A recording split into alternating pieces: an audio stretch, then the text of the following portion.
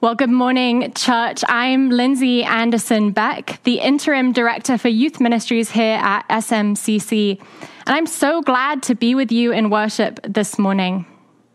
We are in our summer series on the book of Romans.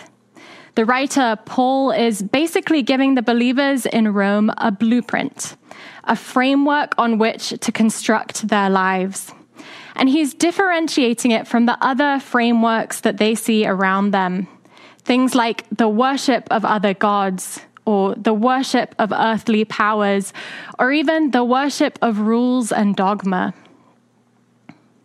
Maybe you remember Pastor Jessica's sermon from a few weeks ago when she talked about putting on God's lenses that we might be able to see the world rightly, see the world as God sees it.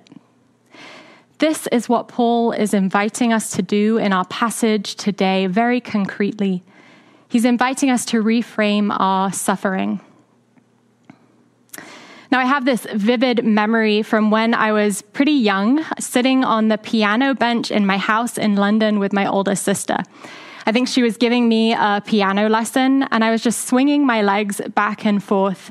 And at one point, I think I must have swung them a little too vigorously because my foot rammed into the hard wooden leg of the piano. As you can imagine, I screamed out in pain and I grabbed my foot. But it wasn't until I looked down and saw the blood on my toe that I really started screaming and crying in earnest. I remember my older sister grabbing me and hugging me and saying, "Don't look at it, it makes it worse." And I thought about that for a second, and then I was like, no, I'm going to keep screaming and crying because everyone in this house needs to know that I am suffering. Parents, maybe you can resonate with this. None of us are strangers to suffering. You can't make it through life without experiencing pain or loss or trials, doubt, fear. Many of us feel this acutely right now. We are in the midst of a global pandemic, and the infection rates in LA are continuing to climb at an alarming speed. We're learning of more people in our networks infected.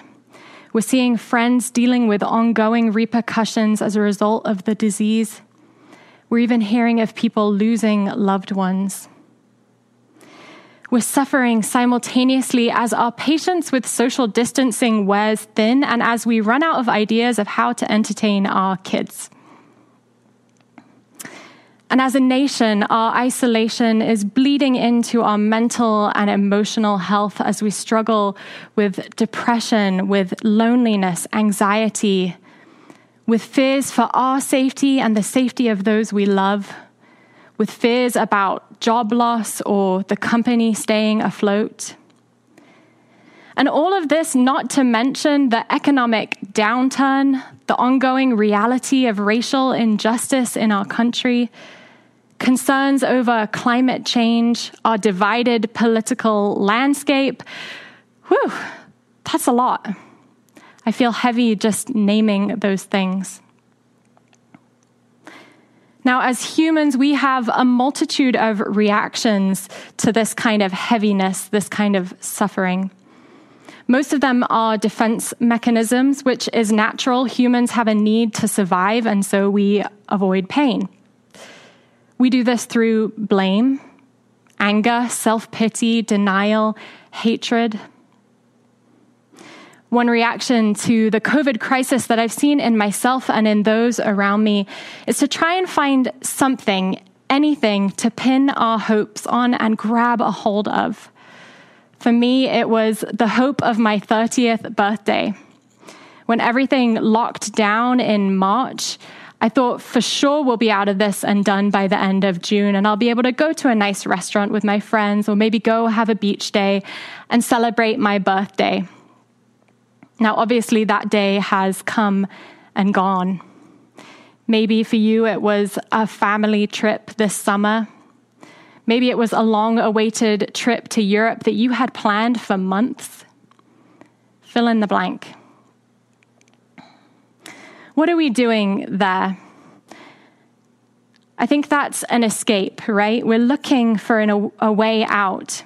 attempting to deal with the discomfort of the present by pinning our hopes on the dream world of the future.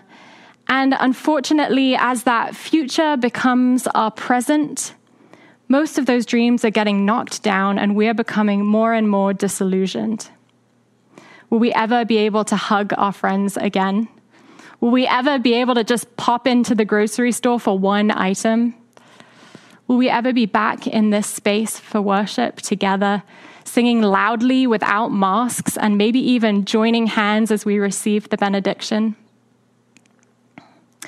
It's tempting to avoid the scary unknown that these questions highlight. Does our faith offer us a better way of dealing with our suffering than wallowing, escaping, becoming angry, or denying? The Christian contemplative father Richard Rohr says that healthy religion shows us what to do with suffering. For if we cannot transform our pain, then we will most assuredly transmit it. I believe our scripture passage this morning offers us a different way, a way to transform our pain. Let's turn to Romans chapter 5, verses 1 to 8. Therefore, since we are justified by faith, we have peace with God through our Lord Jesus Christ, through whom we have obtained access to this grace in which we stand. And we boast in our hope of sharing the glory of God. And not only that, but we also boast in our sufferings, knowing that suffering produces endurance, and endurance produces character, and character produces hope. And hope does not disappoint us because God's love has been poured into our hearts through the Holy Spirit that has been given to us. For while we were still weak, at the right time, Christ died for the ungodly. Indeed, rarely will anyone die for a righteous person, though perhaps for a good person, someone might actually dare to die.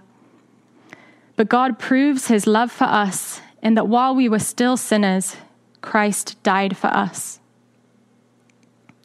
Friends, would you pray with me?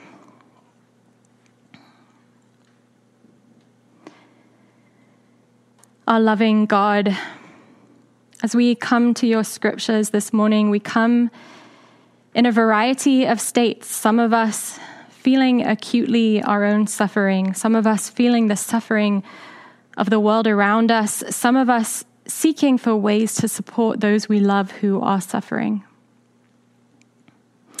Would you open our ears, open our minds, open our hearts to receive your words to us this morning? Would you comfort us by your scripture? Remind us that you are the God who does not leave us in our suffering. I pray these things in your name, Jesus. Amen. Notice that as our passage opens, Paul is happily checking off the amazing results of being justified or being made right with God. In verse 1, he says, since we have been made right with God, we have peace with God. That's the first benefit, peace. Where our sinfulness and our self-centeredness once separated us from our loving Creator, now we are friends again. Secondly, he says that we are standing in grace, meaning we are living in God's presence and we have access to God.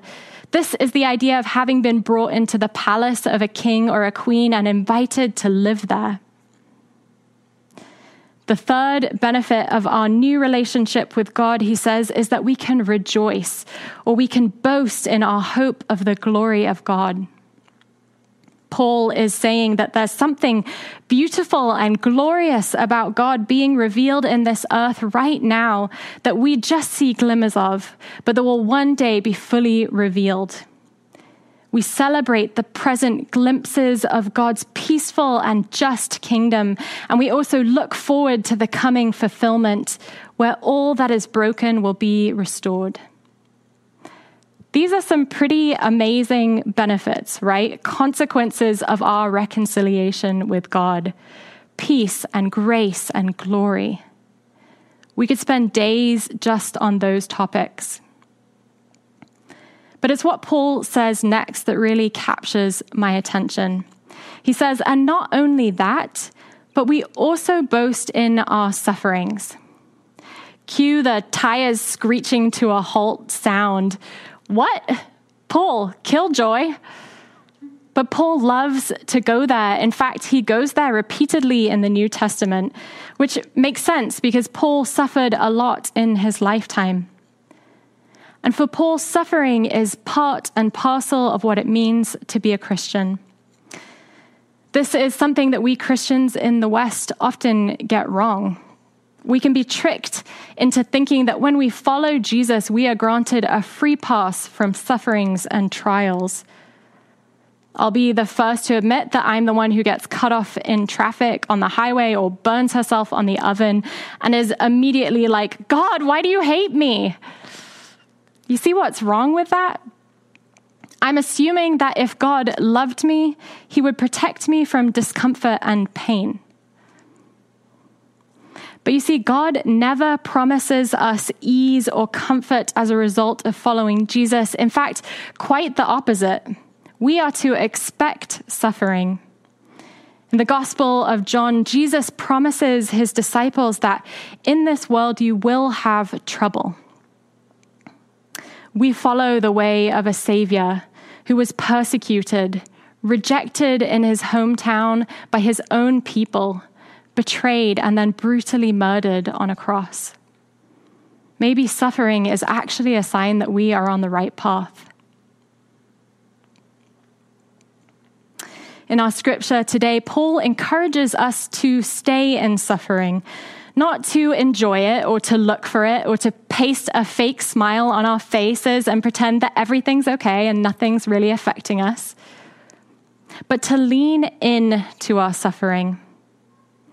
And we do so in his words, knowing that it will produce something of value.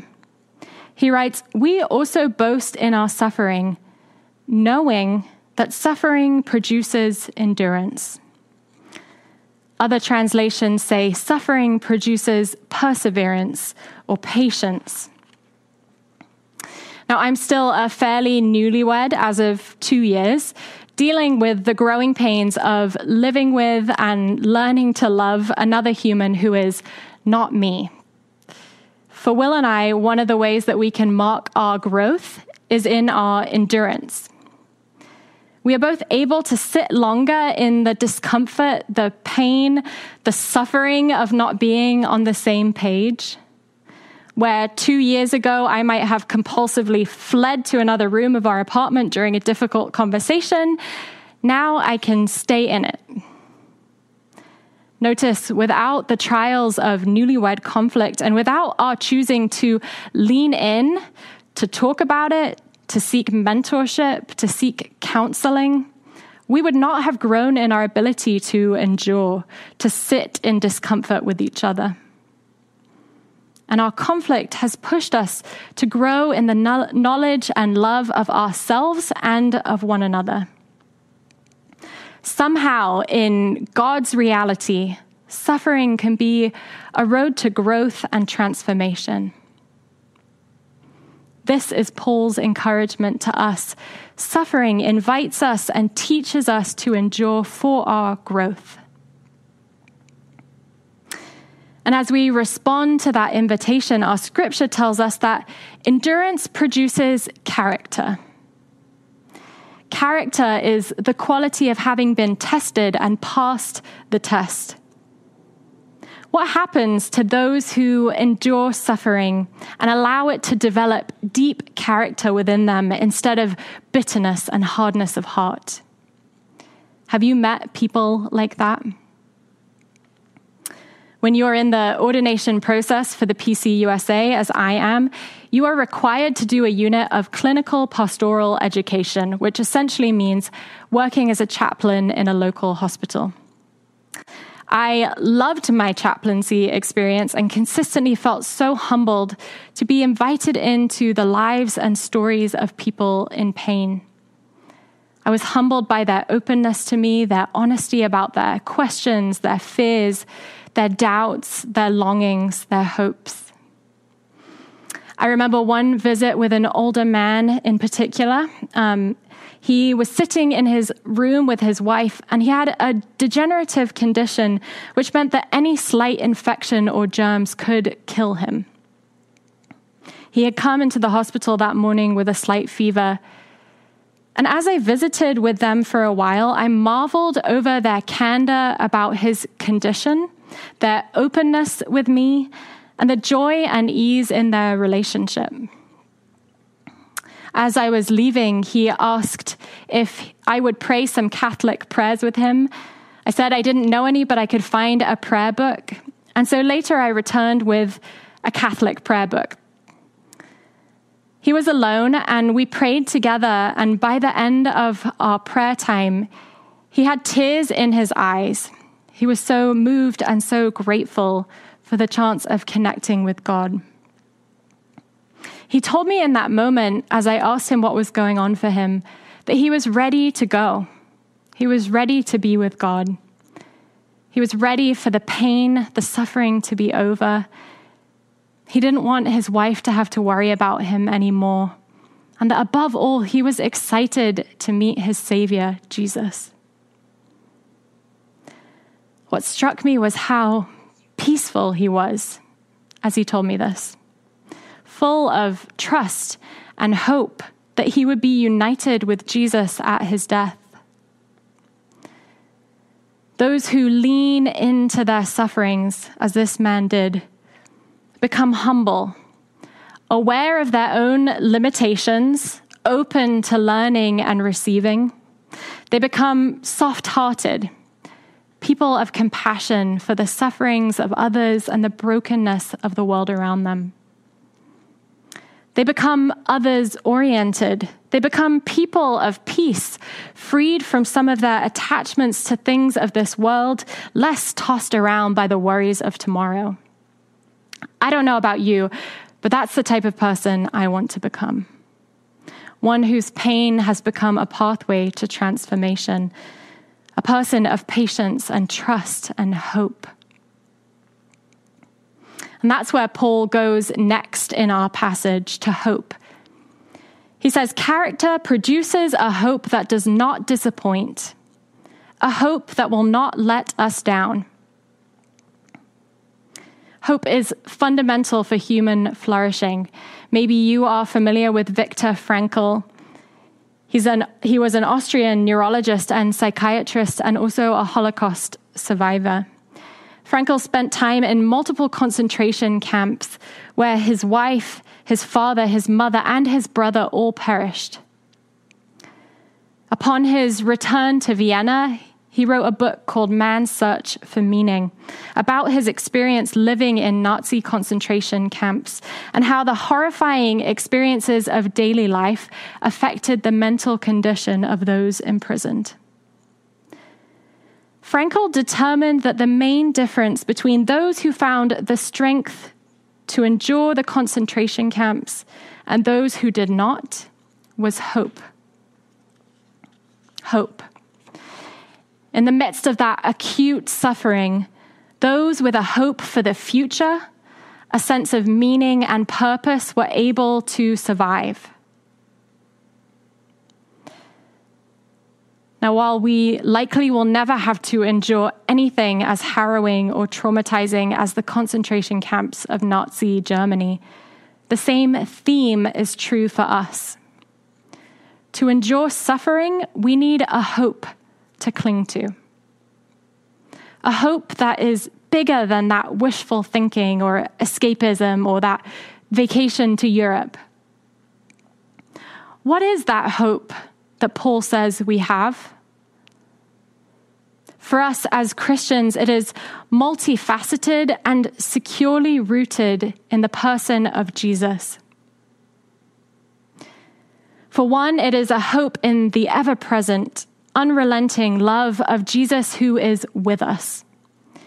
In Romans chapter 8, Paul writes that even though now we cry and groan with all of creation, God is not distant from our suffering. He writes, "Who will separate us from the love of Christ? Will hardship or distress or persecution or famine or nakedness or peril or sword? No. In all these things, we are more than conquerors through him who loved us.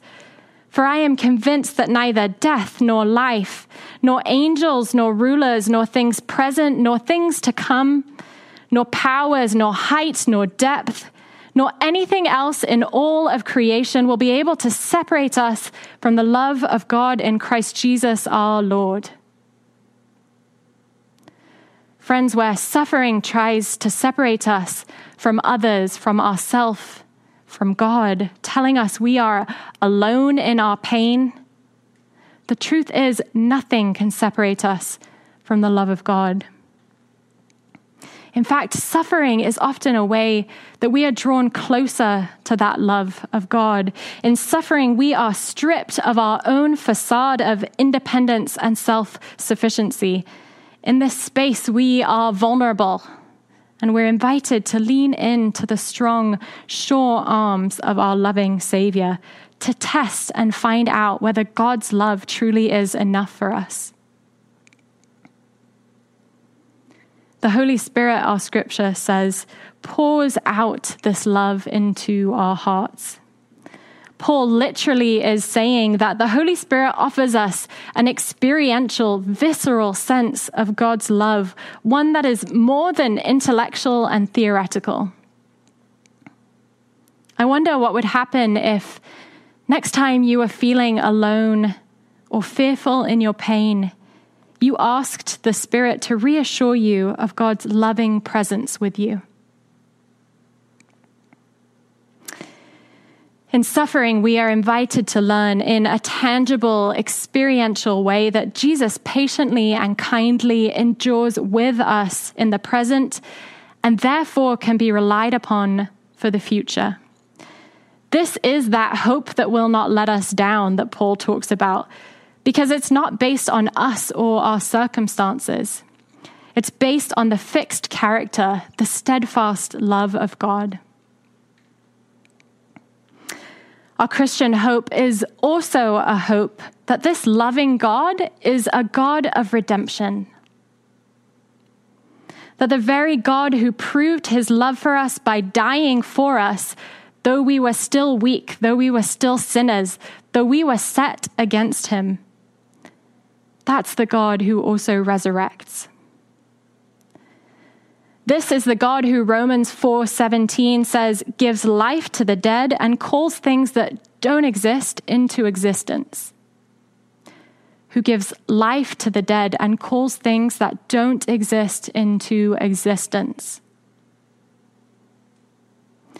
We worship and follow a God who is in the business of transforming pain, of bringing life from death. This is a story we see throughout the scriptures, and one I would venture to guess you've caught glimpses of in your lifetime. Maybe you remember the story of Joseph, the dreamer with his technicolor dream coat, and his brothers who were so jealous of him that they tried to kill him. When his brothers come to him in need, he says to them, "Even though you intended to do harm to me, God intended it for good, in order to save the lives of many people, as he is doing today." Friends, our God is a God who transforms, who redeems, who renews. Paul believes that suffering is a potential path to our transformation because he saw it happening in Jesus. For surely if God was redeeming the world at the pinnacle of suffering, when Jesus, God's own Son, was dying on a cross, then God never wastes pain.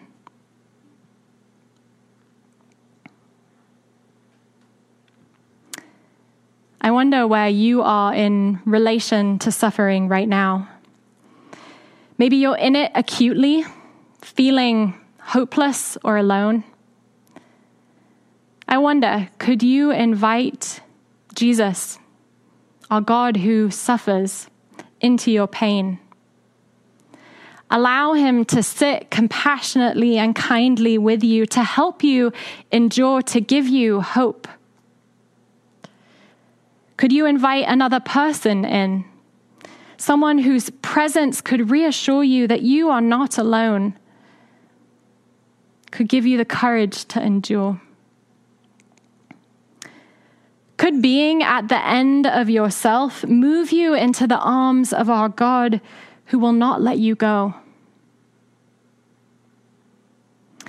Perhaps you find yourself with extra capacity right now. You're not really suffering acutely. I wonder, could you support those who are suffering around you? Not with platitudes or empty words, but simply by being the evidence of the compassionate, loyal presence of our God to another person in pain. Maybe it's a simple phone call or a card or an offer of prayer or groceries. How is God inviting you to be a part of his redemptive work? Perhaps in these tender places, we will find again the hope that our loving God has invited us into a story of redemption. May we hang on in the hope that the same Lord who brought Jesus back from the dead will do the same for us. May we take heart knowing that suffering and death do not get the last word. For we worship a God who is even now transforming our pain and ourselves in the midst of it. Amen.